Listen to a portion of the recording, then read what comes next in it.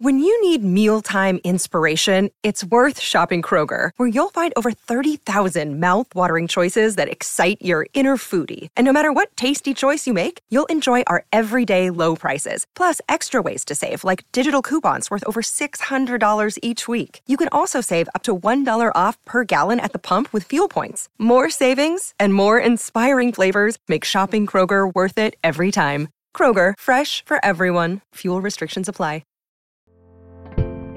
Hello and welcome back to 365 Days with mxmtoon, but with a twist. I'm Maya, a singer, songwriter, video maker, and Oakland native. I'm also a huge fan of history. I love untold stories, gross facts, hidden secrets, anything weird, dark, and funky from the past.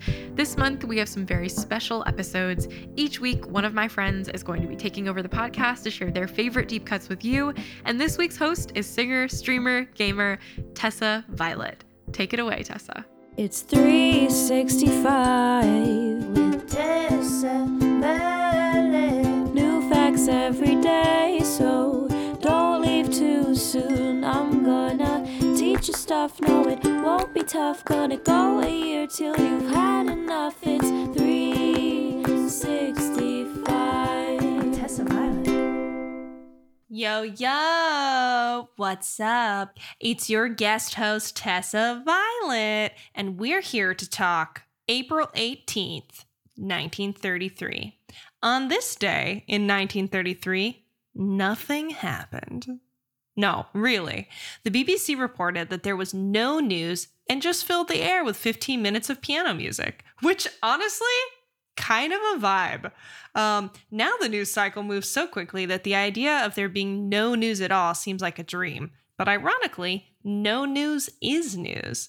Let's look back at what did or didn't happen on that eventful day.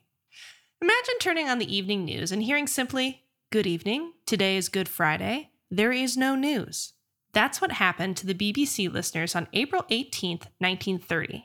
Back then, the decade-old BBC was the only major radio station in Britain, whereas in the US, there were many competitive networks clamoring for attention. Now we know that a diversity of news outlets means a reduction of bias, that more voices from different perspectives can be heard. So the idea of the BBC as a monolith is a bit alarming, but of course, this is no longer the case in Britain.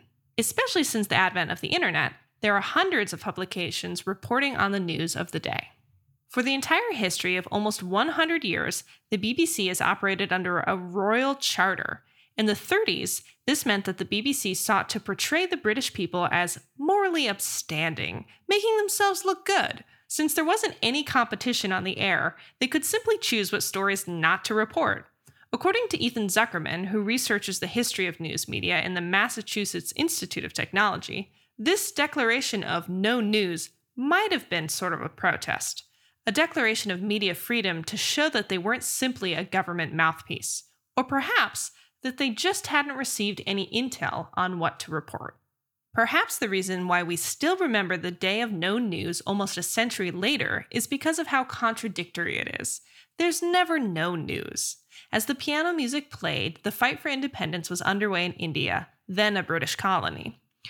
Surya Sen, a revolutionary, led an attempted raid on the Chittagong Armory, a colonial police station. India would not become independent from Britain until 1947, 17 years later. It might seem fishy that this happened on the same day that the BBC reported no news, but remember, news didn't travel so quickly back in the 30s. Plus, the independence fighters cut the telegraph lines. Whoa! So the host of that newsless segment genuinely didn't know what was going on in India. Since it was Good Friday, many people around the world were in church that Friday evening in 1930. Unfortunately, in Romania, the candles at a church service set the drapery on fire, and since the church was made of wood, it burned down. 118 people died, and the Romanian press called it Black Easter. Meanwhile, in Southeast Asia, the Philippines were hit with a devastating typhoon. To put it lightly, this wasn't good news. A lot has changed since the 1930s. Back then, news anchors at the BBC were anonymous, and they would wear fancy dinner jackets to work, even though no one would see them on the radio. Now, if there were a slow news day, journalists would jump on the opportunity to dig deeper into ongoing issues that don't get enough screen time. Even a human interest story about a dog doing backflips would be a nice change of pace. After a presidency that touted fake news at any mainstream media disapproval of harmful policies, the importance of unbiased fact-check journalism is clearer than ever. Whether it's in print, radio, TV, or video, we need our news. For today's music fact, we have special guest Sasha Sloan. Yo, I love Sasha Sloan. Heck yeah. To talk about the release of her debut EP, Sad Girl. Hi, I'm Sasha Sloan, and on April 18th, 2018, I released my first EP, Sad Girl. This EP was the first thing that I had ever shared with the world, and it was really scary. I remember being really nervous putting it out and just kind of scared of what people would think, but also I'll never forget that day because it was so exciting to finally have my story out there with the world. And yeah, I can't believe it's been 3 years. Holy crap. Where's the time gone? April 18th will always be a really, really special and memorable day for me. Yo, now we're going to check in with me. What was I doing April 18th? Okay, April 18th, 2015, I was in Paris with my mom. Y'all, this is one of my favorite memories from my mom. Not from my mom. This is one of my favorite memories with my mom.